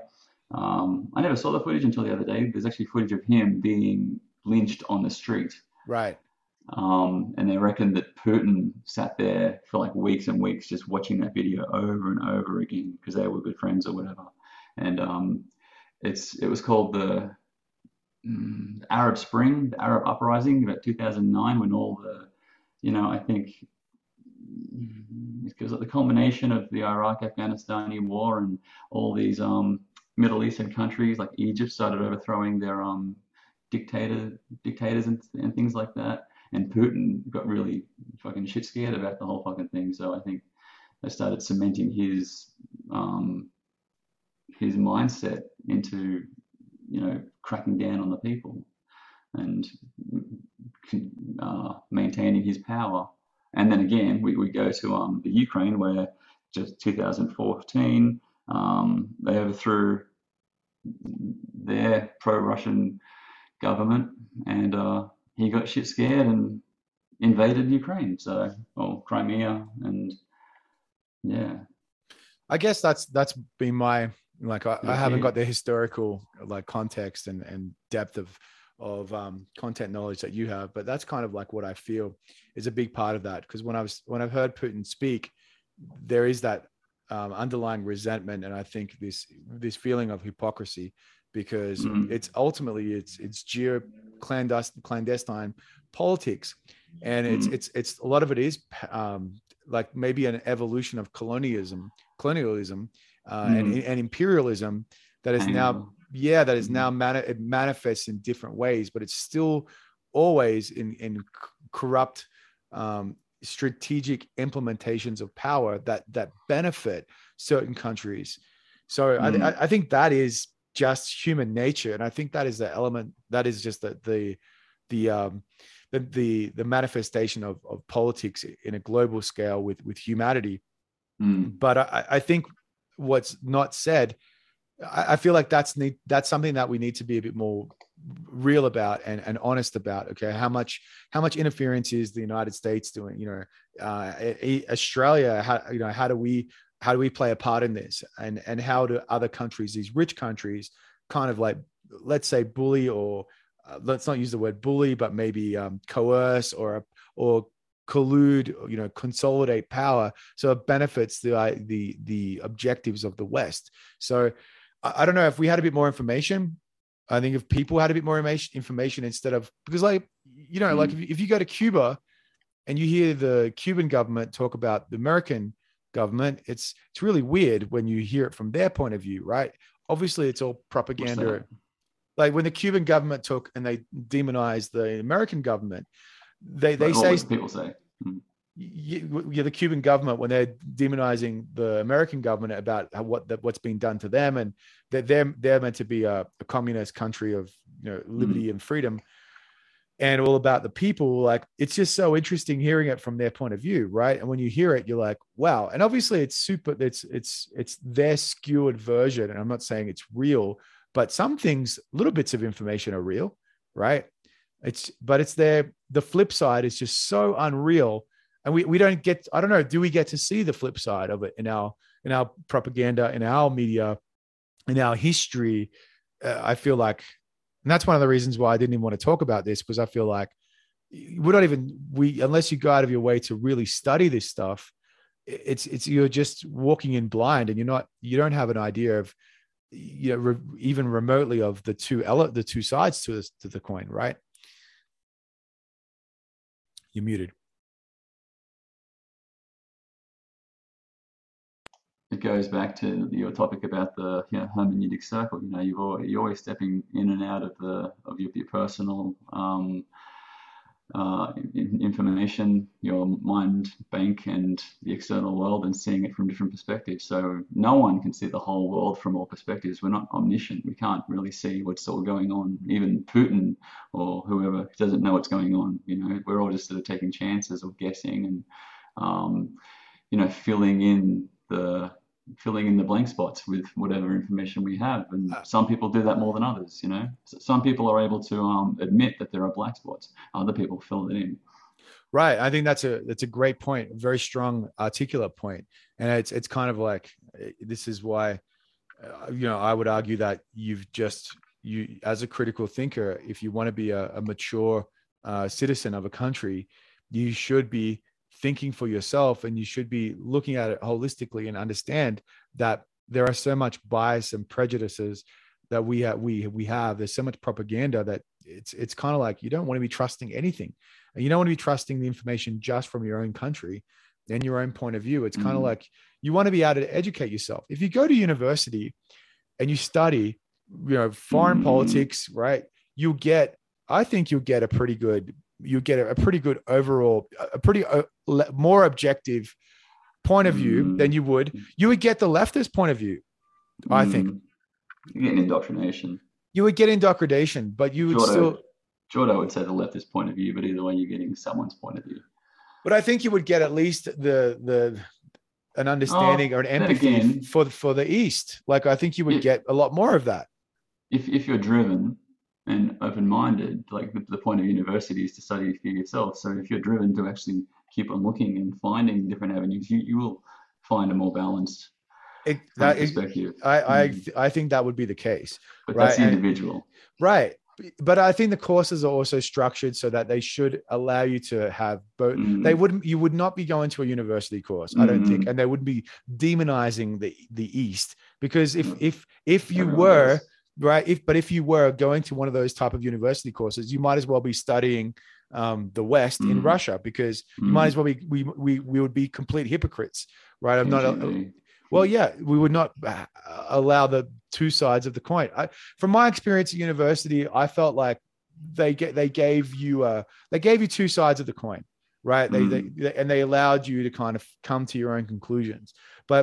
Or like maybe like someone like yourself, where you make an effort to go and you research and listen and read and talk to people, so that you can get a broader perspective of the biased nature of history, I guess. So I don't want to, we're going to come to an end soon, but I don't want to trail out sort of justifying where Putin has gotten himself to, or what he's doing. The main justification that I'm giving him is where he's found himself in history. He is a product of the society, of global geopolitical community. It's not like he's the first person to do it. He won't be the last person to do it. But either way, invading a country to me is not justified. And I think I said to you the other day, even if there are some ethnic Russians who live on the Ukrainian border close to Russia, and they want to be part of Russia, I'm sure that most of them don't want to see all the bloodshed that's taking place just in order for them to become Russian, under the sovereign banner of Russia, Absolutely. And it blows my mind as well, at the power of nationalism, but also when you have a country like Ukraine, and they're trying to adopt like Western style democracy, and they're asking for it. Yeah. And that's exactly, they're trying to literally separate themselves from that ideology and from that. Really, I don't want to say oppression, but I would say it is oppression. When you're talking about restriction of information, you're talking about limited expression of sexuality, like you said, limited like communication or being able to verbalize opposition of government. Right. Yeah. Government opinion. That's all oppression, right? That's the state. What was it? They said if you even say war or mention that there's war going on now, you go to jail for 12 years or something like that. Right. There was one thing, this guy was walking down the main street of some like Moscow or something with a blank I saw that on his chest. Yeah, it was a piece of paper. Yeah, they arrested him. It's like, but they are in the Russian government's defense. They asked him to stop his protest 3 times or two protest. He says, "Can you please stop this activity on the street?" And they said they gave him like 3 chances, and they're like, "All right, if you want to fuck with us, no worries. We're going to just arrest your ass." And they did. So that's oppression. That won't happen here. Yeah. No, exactly, and that wouldn't happen in most democratic capital, type governments, where it's all about the onus is the onus is on the individual, and it's all about the rights of the individual and the liberties to be able to to protest and free expression and to have an opinion, et cetera, et cetera. So it's I don't know. I feel like a lot of it has stemmed from these crazy ideologies that, the West than the East and look at them very differently, and how they think a government should operate and have control over their people. Life, liberty, and the pursuit of freedom. The American. What do you think is the best indication of how well a country is generally doing, or how well a government is generally doing? Like, what do you think is government? Like what is your indication of, you're looking at any country that I think there's like almost 200 or 210 countries. How would what would you say would be the indicators to how a country's government is operating adequately or sophisticatedly? Well, the classic phrase is, how well a government is operating, usually by how well they treat their lowest common denominator, or how they treat their lowest, weakest civilians or members. That's a classic phrase, probably a Stuart Mill kind of quote. Yep. I've always said something similar to that. Is just kind of like how much opportunity and how generally well do the people get to live, when they're within that reign or government. What opportunities do they have? What is the overall quality of lifestyle, quality of life, opportunities to travel, income, buy property? Well, just pretty much do what everyone else can do. If one person can do it, everyone else should be able to do it. Equal opportunity. It seems like the family's back. We might have to call it a stop here, but maybe we can continue this next time around. I think we can probably go on for another hour. Yeah, no, that was good, man. I really enjoyed that. I don't have I don't have your content knowledge, but it was good to just ask you some questions and I've got plenty more to say. Yeah, there's plenty more things I've got to say.